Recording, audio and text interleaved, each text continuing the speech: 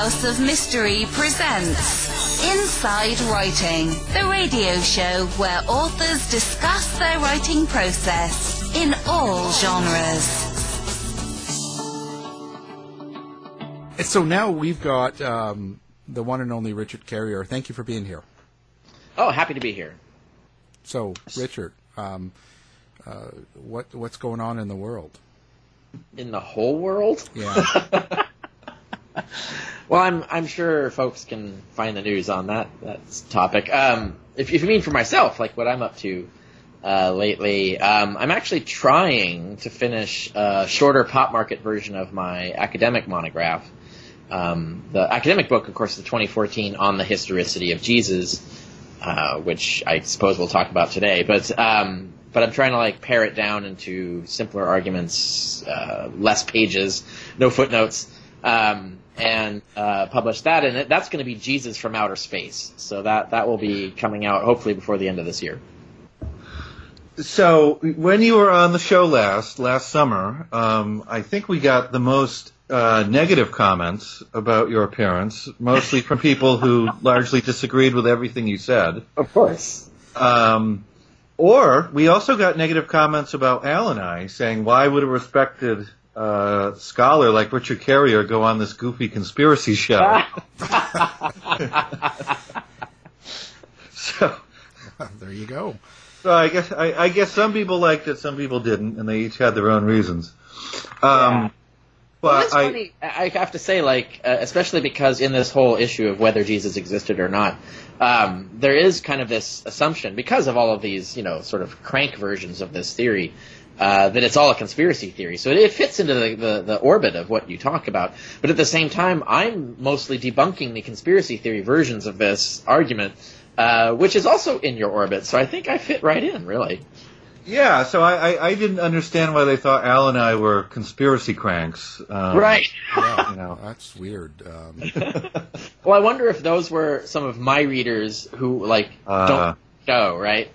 Came over to you and then have the wrong reaction to your promotional stuff, I guess. I don't know. So I want to start with something, and this is, I'm looking at the reviews, both of the radio show you did with us last time and of your excellent book on the historicity of Jesus, and I'm looking at the most negative reviews, and I want to just read very shortened version of them, and just give you the opportunity to respond. Of course. So here's one on Amazon. So 1 star. This person, not a verified purchase either.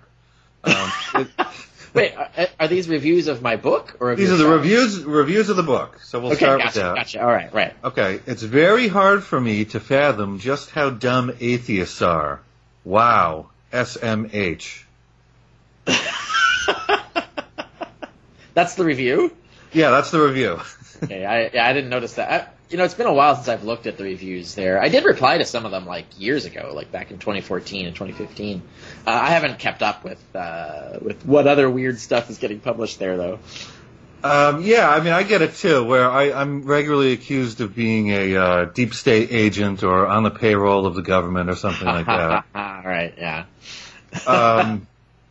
Negative review number 2, 1 star. I am no rocket scientist. The grammar was hard to follow for us non-rocket scientists. That's their review. Yeah, so I guess they're going to be very excited that you're coming out with a popular press version of the book. I suppose so. I find that interesting, that the way those things kind of operate. That of course, that's a 1 star review of the whole book on Amazon, and what they're criticizing it for is being what it is, which is a peer-reviewed academic monograph. Which is not a valid reason to give it a 1 star, but people do what they do. And I find that really strange, because I find your writing really easy to read, and your talks are incredibly easy to follow.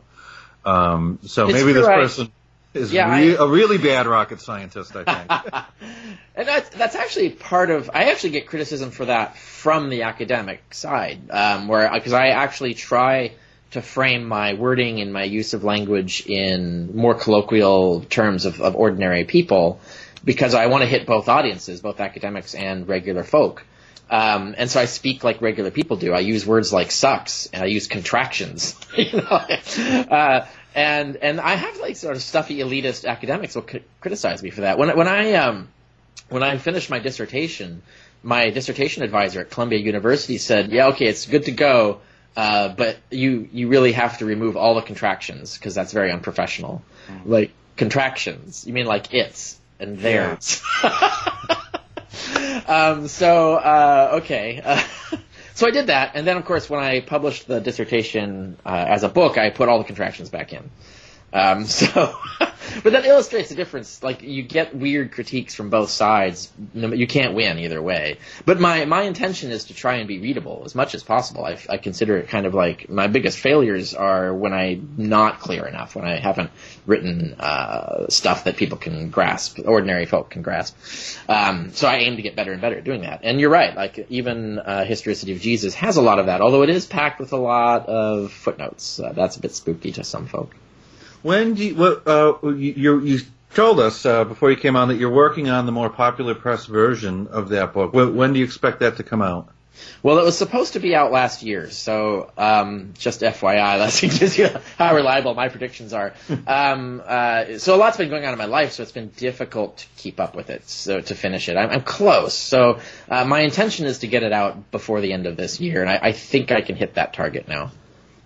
Okay, good. So we should be on the lookout for that. Okay, so next review, 1 star, verified purchase.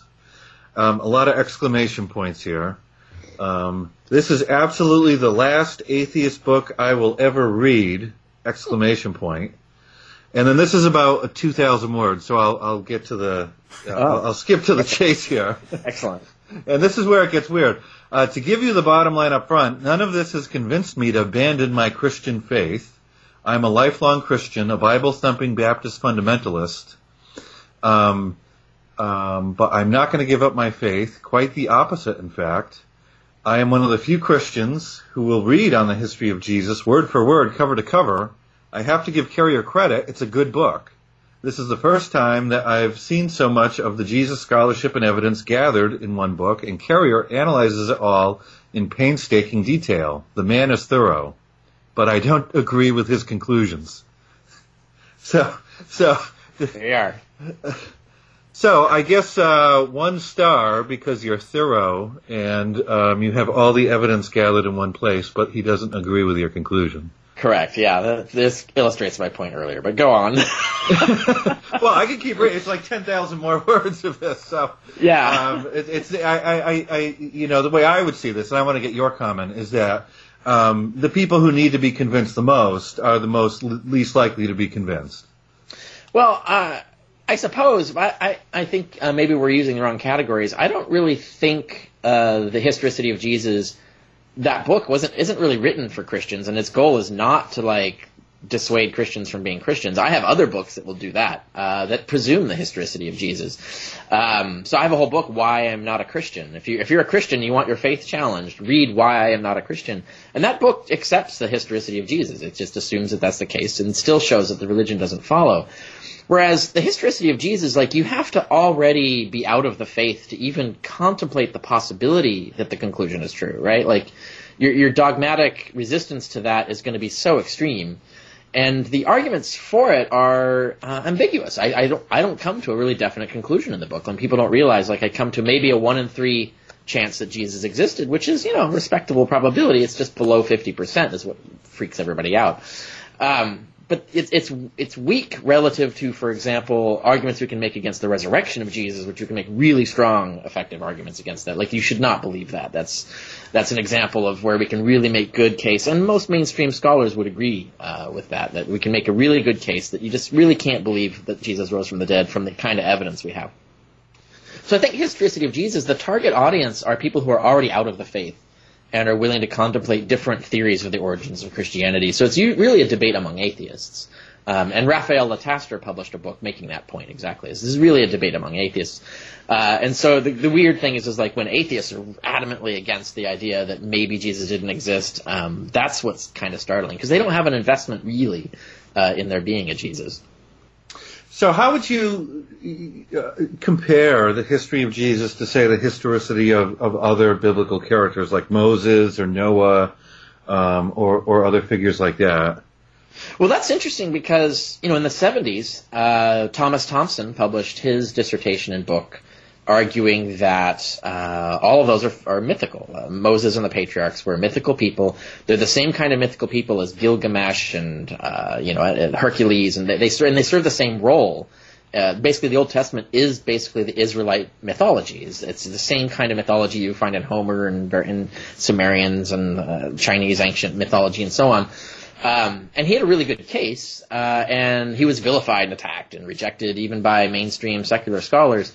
But fast forward 20 years, it's now the mainstream agreement. That pretty much mainstream scholars agree he was right, that we can't establish the historicity of any of those figures, and that the stories told about them are definitely mythical and were written by people who didn't even live in or know the times in which they're portrayed. So that's become basically mainstream. Anybody who wants to catch up on that can read The Bible Unearthed by Finkelstein and Silberman, which is a good survey of contemporary consensus in Old Testament studies.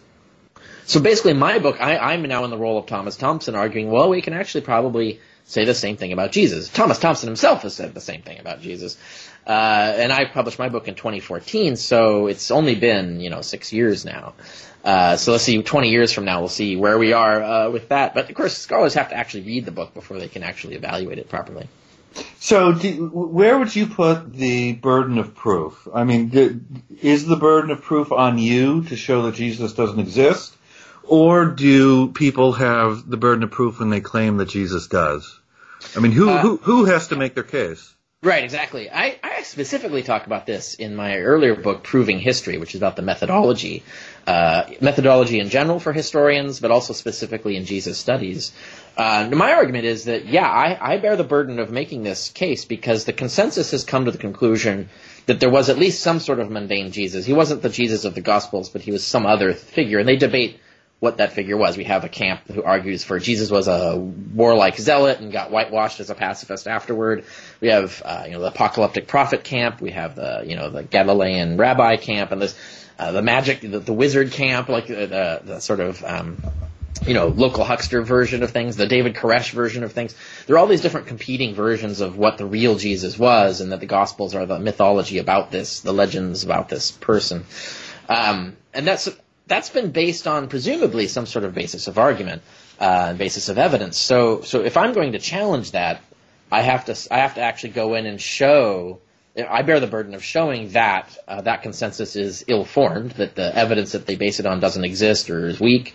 I have to show that. I actually bear that burden, and that's what the point of the book is especially Proving History. Proving History first shows that the basis of the consensus is ill-formed, that it's not based on sound methodology. And then on the historicity of Jesus goes, well, let's relook at the evidence. If that consensus isn't well-formed, what does happen when we look at the evidence that there is and use a proper method, a method that actually works? What do we get? And then that's what on the historicity of Jesus is.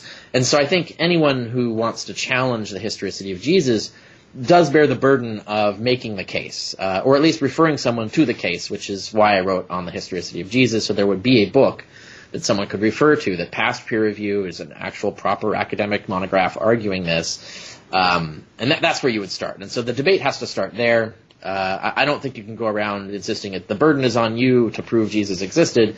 Well, no, you can just cite the consensus and walk away in most cases. You can't just assume the consensus is ill-formed. That has to be proved, and that's one of the things that I accomplished. Well, let me make an argument that disagrees with you, but that's maybe in your favor. I think scientific consensuses matter when they're based on evidence. Right. And it hasn't always seemed clear to me, and I think you make the case pretty good that there is a consensus by the appropriate scholars, but there doesn't seem to be a lot of underlying evidence belying that consensus. So in that case, isn't the burden on them to show why they believe that Jesus existed? I would say so only after you've met the burden of showing that their consensus is not based on evidence. Okay. So, it's like if someone presents you with the consensus of the thing, you can't just assume that consensus is ill-formed. Someone who's claiming that it is does bear the burden of showing that it is. Now, once they've done that, now the ball's in the air and it's open to anybody. So now you got to relook at the evidence. And so the burden falls on either side to prove their position. Okay. All right, good. So I want to read this final review of your book on Amazon. Well, actually, I'll read two. So first, disclosure. My 1-star rating is because of the book's subtitle. I did not buy or read the book. That's the review. Oh, wait, they don't even explain why? No, and then the title of the 1-star review is A Book's Subtitle is Important. So I guess so. Okay. Wow. That's weird, because I don't know are they complaining that it's too soft?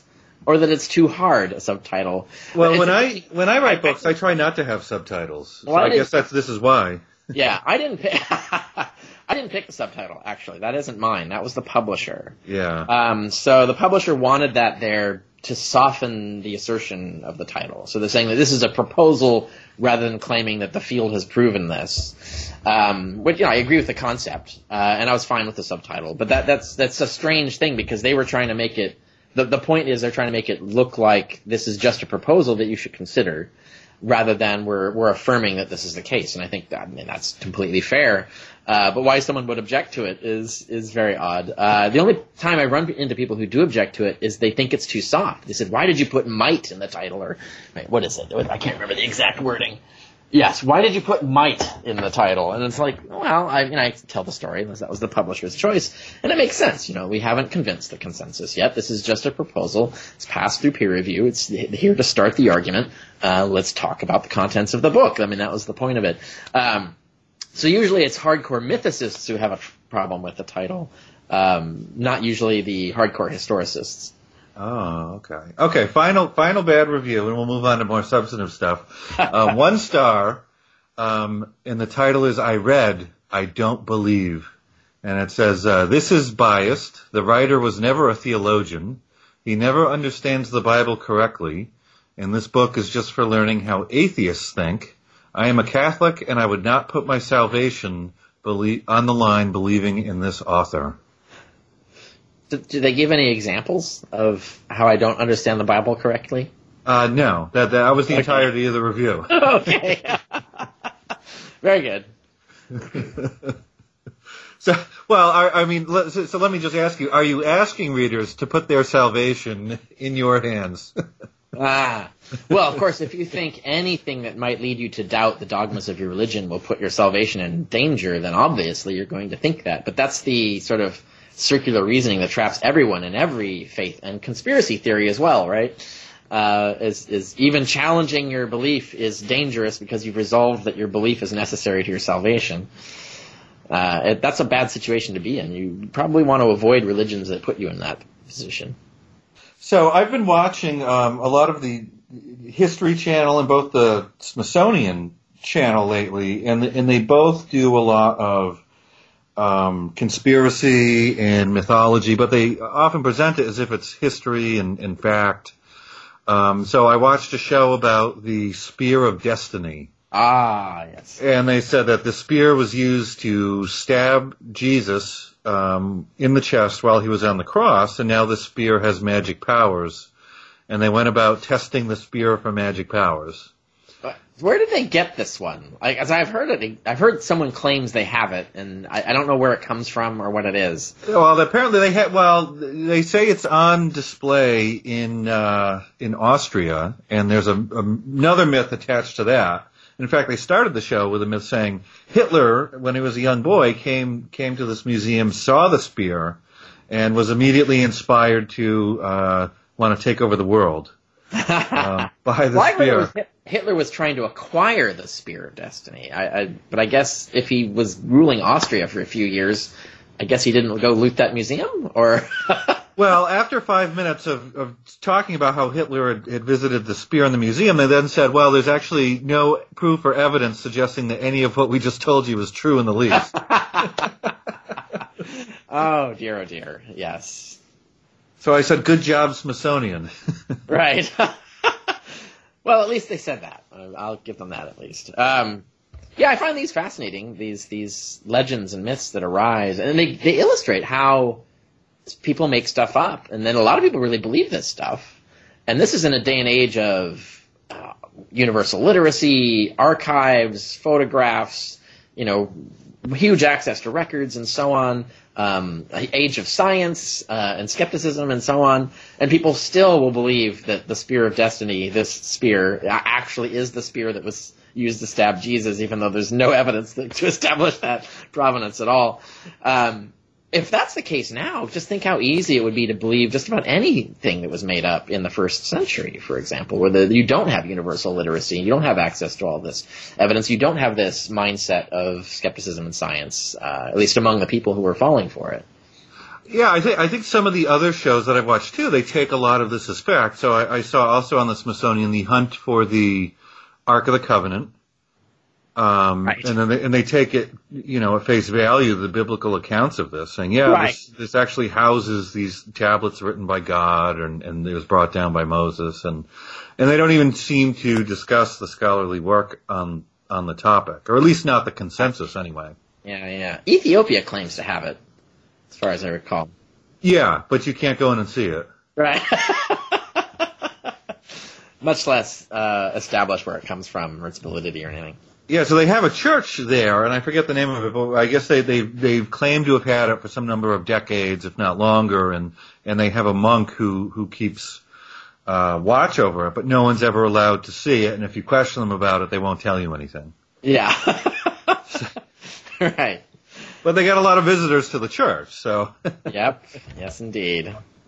So maybe 2 months ago, Al and I had on, as a guest on this program, an author who had been, working on films and books and doing expeditions in the Middle East where they claim to have found. You don't mean Jacopovici, do you? No. Al will have to fill in the name. All right. Who claims to have found the burial place of Jesus? James Tabor? Who was it, Al? Oh, I'm just trying to think. Was it Tabor? Maybe it was. It would either be Tabor or Jacopovici. They've often worked together, making the same argument. It's ridiculous. I have several blog articles if people are interested in this. You can go to richardcarrier.info, and in the search thing, enter Tomb of Jesus, and I have several articles on the absurdity of this stuff. I find Jacopovici particularly irritating. He's really comes across as a really con artist who's really pushing this stuff for basically to sell his documentaries. Obviously, if readers side with you that historicity of Jesus is in doubt, then none of this is going to make any sense. But I guess a question I would put to you is how would these people even go about finding, anything, assuming Jesus was real, anything having to do with this person 2,000 years after the fact? Yeah, you would think any grave he's in, you can't DNA type him because you don't have his DNA. How would you even identify? We may have already dug up the body of Jesus and not even know it because the grave might have the name on it, but it's a common name. Even Jesus ben Joseph, Jesus son of Joseph, was super common list of names. So that there's when we have. By the way, tons of these. There was one cluster. What they usually do is it's name clusters. So they try to find a cluster of names that is improbable unless it's the family of Jesus. So they want to find a bunch of graves together that have all the names that are associated with Jesus and not too many names that are unfamiliar. And then so they can do some sort of math to try and argue that it's improbable that this is a random conglomeration. It's got to be the family of Jesus. The math never works out. It always gets debunked by actual, mathematicians look at it and go, no, your statistics are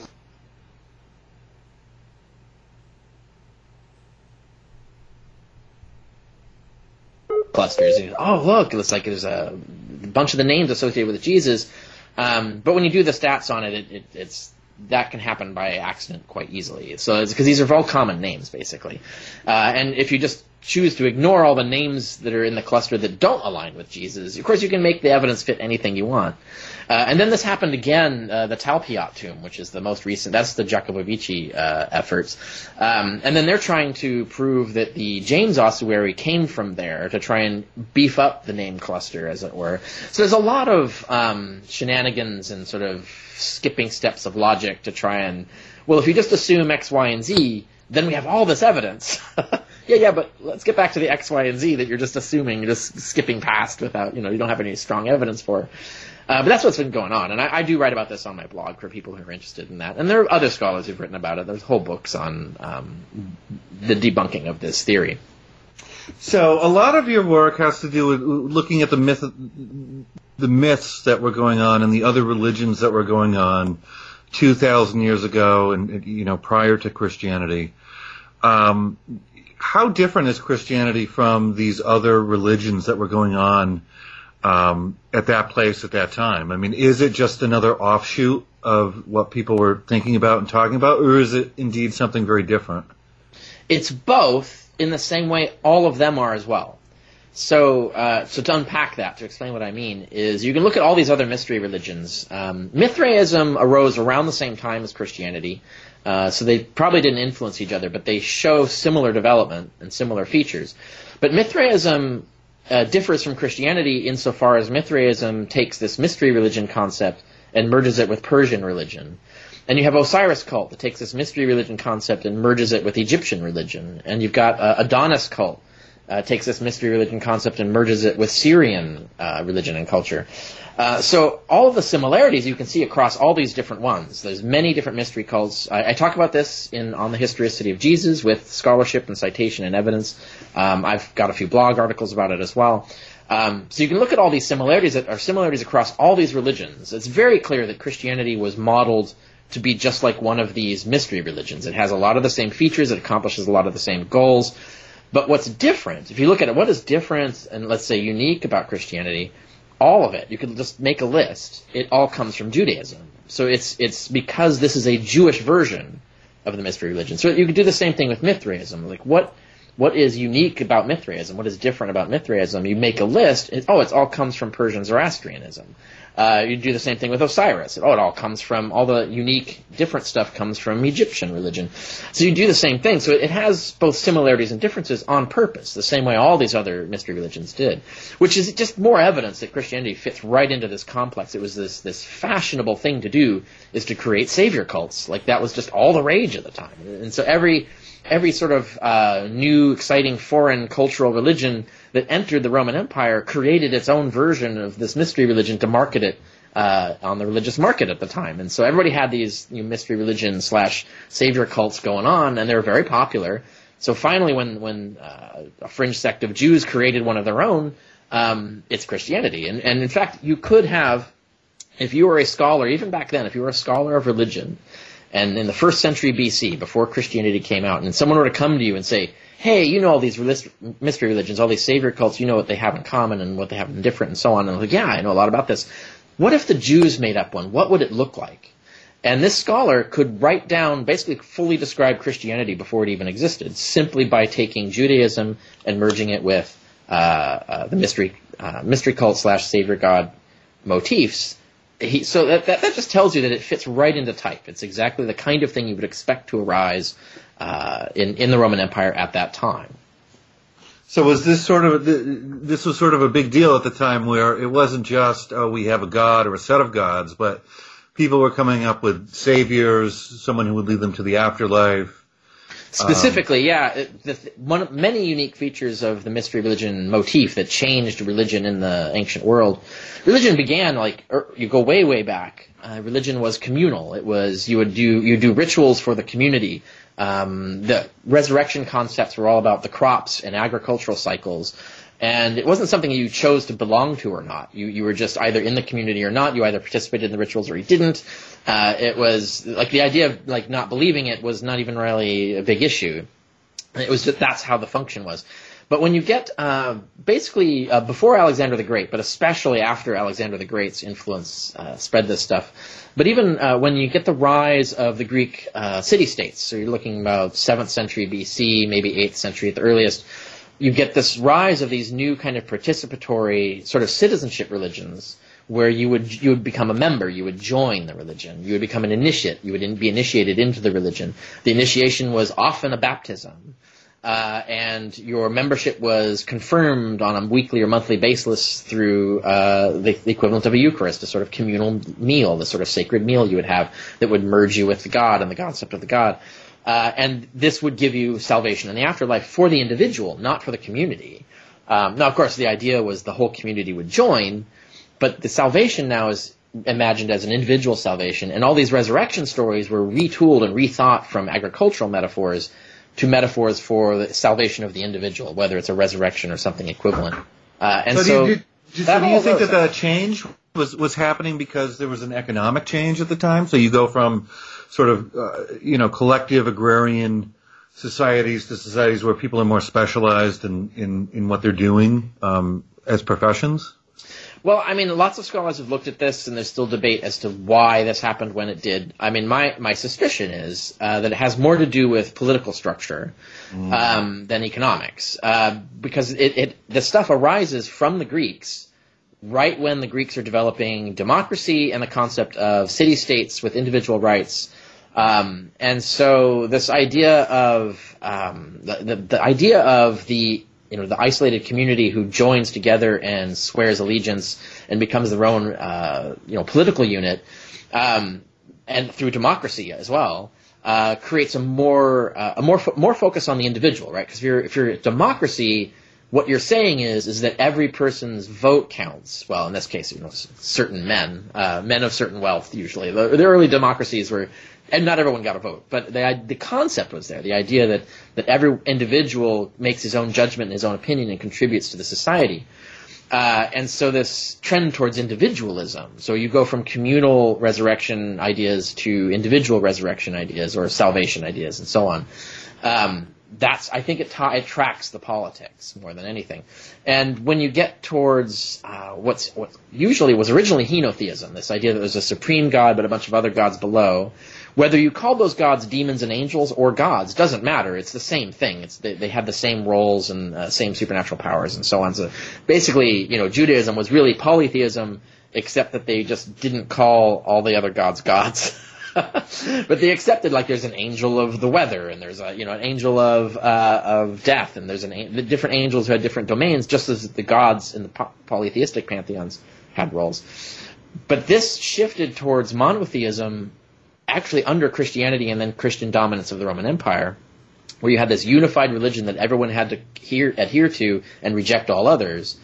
That tracks the rise of centralized power and fascism in the Roman Empire, where you have a single ruler, single unified land, and everybody has to get behind that one thing and reject all others. The religion then tracks the political structure. So you get this basically medieval monotheism is born out of this sort of fascistic tendency of the centralized power of the Roman Empire, which is the exact opposite of the democracies out of which the Roman Empire grew. And so I think politics explains changes in religion more than economics. So, I mean, that argument makes perfect sense. I mean, once people started to recognize individual rights, then it would make sense that people would be more interested in their own salvation rather than others. I mean, I've been watching a lot of documentaries on the same channels I was just making fun of, so maybe I should find a different channel to watch. But I was watching about, Stonehenge and what were people doing back then, and it seems like these were very collectivist societies. Yeah, actually, that reminds me of something you just said. So you said that they would be more interested in their own salvation. I mean, that's not entirely true. They would be interested in saving other people too, their fellow citizens. But one of the features of this rise of Greek democracies was persuasion was now more important than authoritarianism. So through democracies, if you wanted to change policy, you had to persuade people. And now you have to persuade people. Now you have to deal with evidence, you have to deal with argument, you have to deal with essentially evangelism for your policy.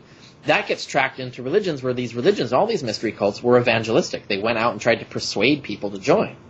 And so that's another feature of this that you see in Christianity, right? It's the exact same thing happening the same way. And it's sort of a relic from the democratic origins of this religion concept. And then, of course, it becomes totalitarian later once it actually acquires imperial power. And so that's again, I think even when you look at it from that lens, it's the political background that kind of explains it. So one thing that I always think about with religion is that it has a lot of parallels with conspiracy theory, and I think in an evolutionary sense, in that the ones that tend to get the most followers are the ones that have certain characteristics, like, unfalsifiable, can't be disproved, could mean almost anything, could allow believers to mold it in any way, no matter what facts are thrown at them. Do you see those same sort of things with the beliefs that you deal with? Yeah, I think I agree. I think there's definitely a similarity there, and I suspect it's the same cognitive defects in the design of our brains that lead to both, in a way. And for many people, conspiracy theories become their religion. I do think there are definite parallels there, and I think you're apt to notice that. Because I was sort of thinking, certain religions have gained ground over time, but many just fizzle off and die. What's the difference between those? And I think if you have certain characteristics in your religion, such as we're not going to go out and evangelize and get more members, you're going to die. Yeah, that's right. So we're always going to be stuck with religious people knocking on our doors trying to get us to join. There's no escape from this. Yes. Right. Well, it's the same way we see in politics. One of the things I'm noticing is as governments, or put it this way, as societies become more secularized, where religion is sort of becoming more scrambled and less in control of its followers, politics is sort of replacing religion in its social functions. So you have, for example, the alt-right recruiting people on the internet. There's evangelism for this ideology, and the ideology shares a lot of similarities. It has its own mythology, it has its own dogmas, it has its own sort of apocalyptic worldview. Has this idea about here's our salvation is based on our policy proposals, and people argue politics the same way they used to argue religion, in the same sort of often irrational and histrionic ways. I think it's even like the reasons people congregate together, where they find their shared values. It's now coming out of political persuasions, political ideologies, rather than religion, or more and more the case, I should say. To the extent that I think these political ideologies are slowly replacing these supernatural religions. And so we're just replacing one religion with another, but because people are so used to calling supernaturalist views religion, I don't think they recognize or see that these political ideologies, which are not inherently supernaturalist, are just like religion. They're just a new religion. And I think that's kind of dangerous, because if you've already armed yourself against the threat of supernaturalist worldviews so that you are skeptical of religion, if you don't recognize that political ideologies are religions, you will be more susceptible to them. You won't be skeptical of them. You won't apply the same skepticism to them that you apply to the supernaturalist worldviews. And this makes people very persuadable and easily sucked into these, dogmatic positions. No, I certainly agree with that. And, as a person who does a lot of polling on this, you find that people are very resistant to new information, and they don't want to change their minds no matter what happens. And they're sort of stuck with their own tribe, whether it's political or not, and they get, not everyone is ideological in the way that we think about it, but many people are there's enough people who are truly ideological, that causes problems, and those people tend to be the loudest too. Right, and just like traditional religions, you've got sort of the nominal Christians, but then you've got these Christian fanatics, right? You've got the head in the sand Christians who won't debate because they're scared that you'll convince them and they'll lose their faith and therefore burn in hell or something. And then you have the Christians who are like angry and will try to engage you because you're a threat to their religion and to other people. So you find all the same characters in both groups, really. So let me ask you, since we're on the topic, so how would you guard yourself against that? So, you obviously have your own political views. You're not a religious person. How do you develop social views and political views that aren't driven by ideology, but instead are driven by some other thing? Yeah, you have to commit to respect for evidence, and commit to the admission that you are probably wrong about some things. And the game, the trick, the tactic, the strategy is to figure out which things those are, and how would you tell? So if you take seriously this question, how would I know whether a belief I have is true or false? And then say this, okay, let's say you come up with this answer to that question. Does that answer actually work? Like, apply it to other things and say, like, well, actually, no, that could easily, if I believe that, it could easily trap me in other false beliefs. Certainly look at your opponents. Like, are they using the same list of defenses, and yet they're trapped in what you believe is a false belief? Clearly, there's something wrong with that methodology. So you got to like work it out. Like, what methodology would help you? I mean, honestly, evidence-based reasoning, commitment to logic, and meaning avoiding fallacies, and that means really detecting when you yourself are relying on fallacies. Really taking seriously when you can't find evidence. Like, especially if you thought you were told stuff, and then you go to try and fact check it, and it turns out not to be true, or you can't find support for it. Take that seriously. Like, you have to commit to it as a value decision. That actually should change your mind about something. Like, you should become more skeptical or more agnostic about the thing, or even change your mind outright based on where the evidence goes. So you have to have this. You basically have to make evidentialism your religion, and I think that is the only escape, the only cure for this problem. And it does require installing new methods and new ways of thinking. You can't rely on gut reaction. You can't rely on intuition, because gut feelings and intuition are built-in, evolved features of our brain, and we know scientifically that those are very unreliable. So you know that your innate abilities to understand things are flawed, which means you have to go develop and install sort of a software patch, scientific method, logical reasoning, critical thinking. You have to install these things and then actually apply them in every aspect of your life. And if you treat that as your religion, I think you'll be much more capable of switching your beliefs according to where the evidence tends, rather than being trapped in an ideological hall of mirrors, as it were. Do you think most people are doing that? No. I would say most people don't even know they're supposed to. To be honest, we all end up in our own little bubbles where we talk to lots of people who know all about philosophy and epistemology and what a logical fallacy is, for example. Even just knowing that that's as a thing and what it is, much less knowing logical fallacies, even less knowing how to detect them in yourself. We're not teaching this. Like, we don't teach logic in a practical sense in high schools. Like, we're not teaching real critical thinking skills. Even when critical thinking is a course, it's usually watered down, useless stuff. It's not real skills that people need to be able to criticize the news, and not just criticize the news, but tell the difference between reliable and unreliable news, rather than just rejecting it all. Like, which is worse. Right, calling everything fake news is worse, because now you're cutting yourself off from actual information that you need access to form your beliefs and make decisions. So you have to be able to just determine what is good news and what is bad news.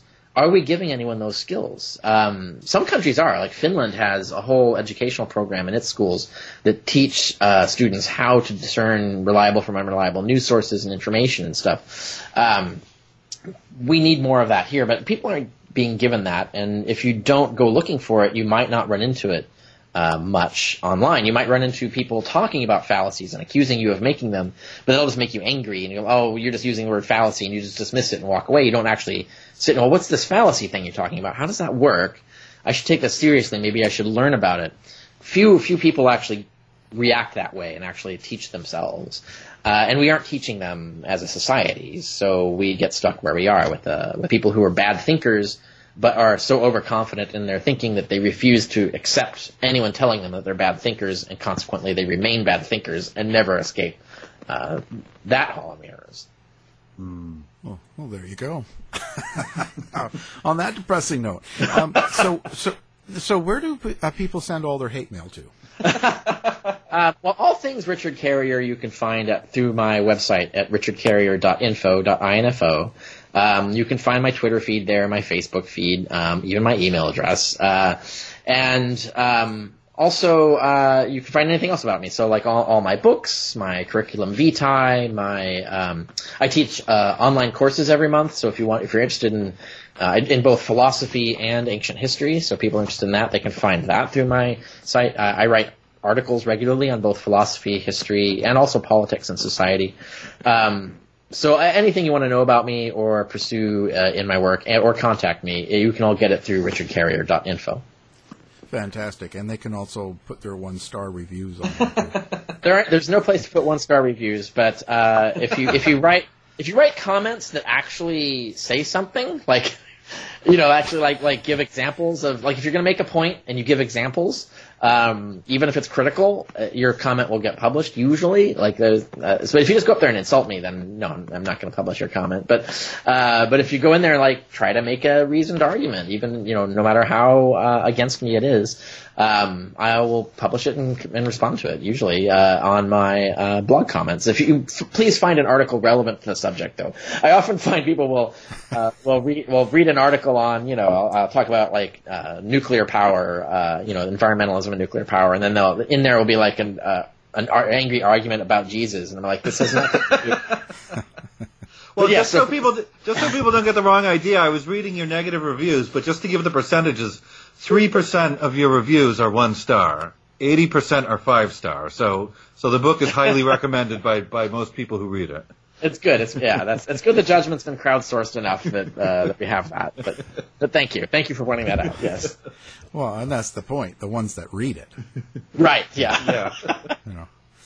Wow. Well. Again, thank you very much. It's always been good having you on, and certainly I could listen to you forever. So we recommend it. We'll have your website linked up, and of course your books on our website as well. So, our guest, Richard Carrier. Thank you. Thank you. To find out more about our show, guests, or to listen to past shows from our archive, please go to www.houseofmysteryradio.com. Show's over for now. Was it as good for you as it was for me? Well, good night. This has been a production of Something Weird Media. I'll be back.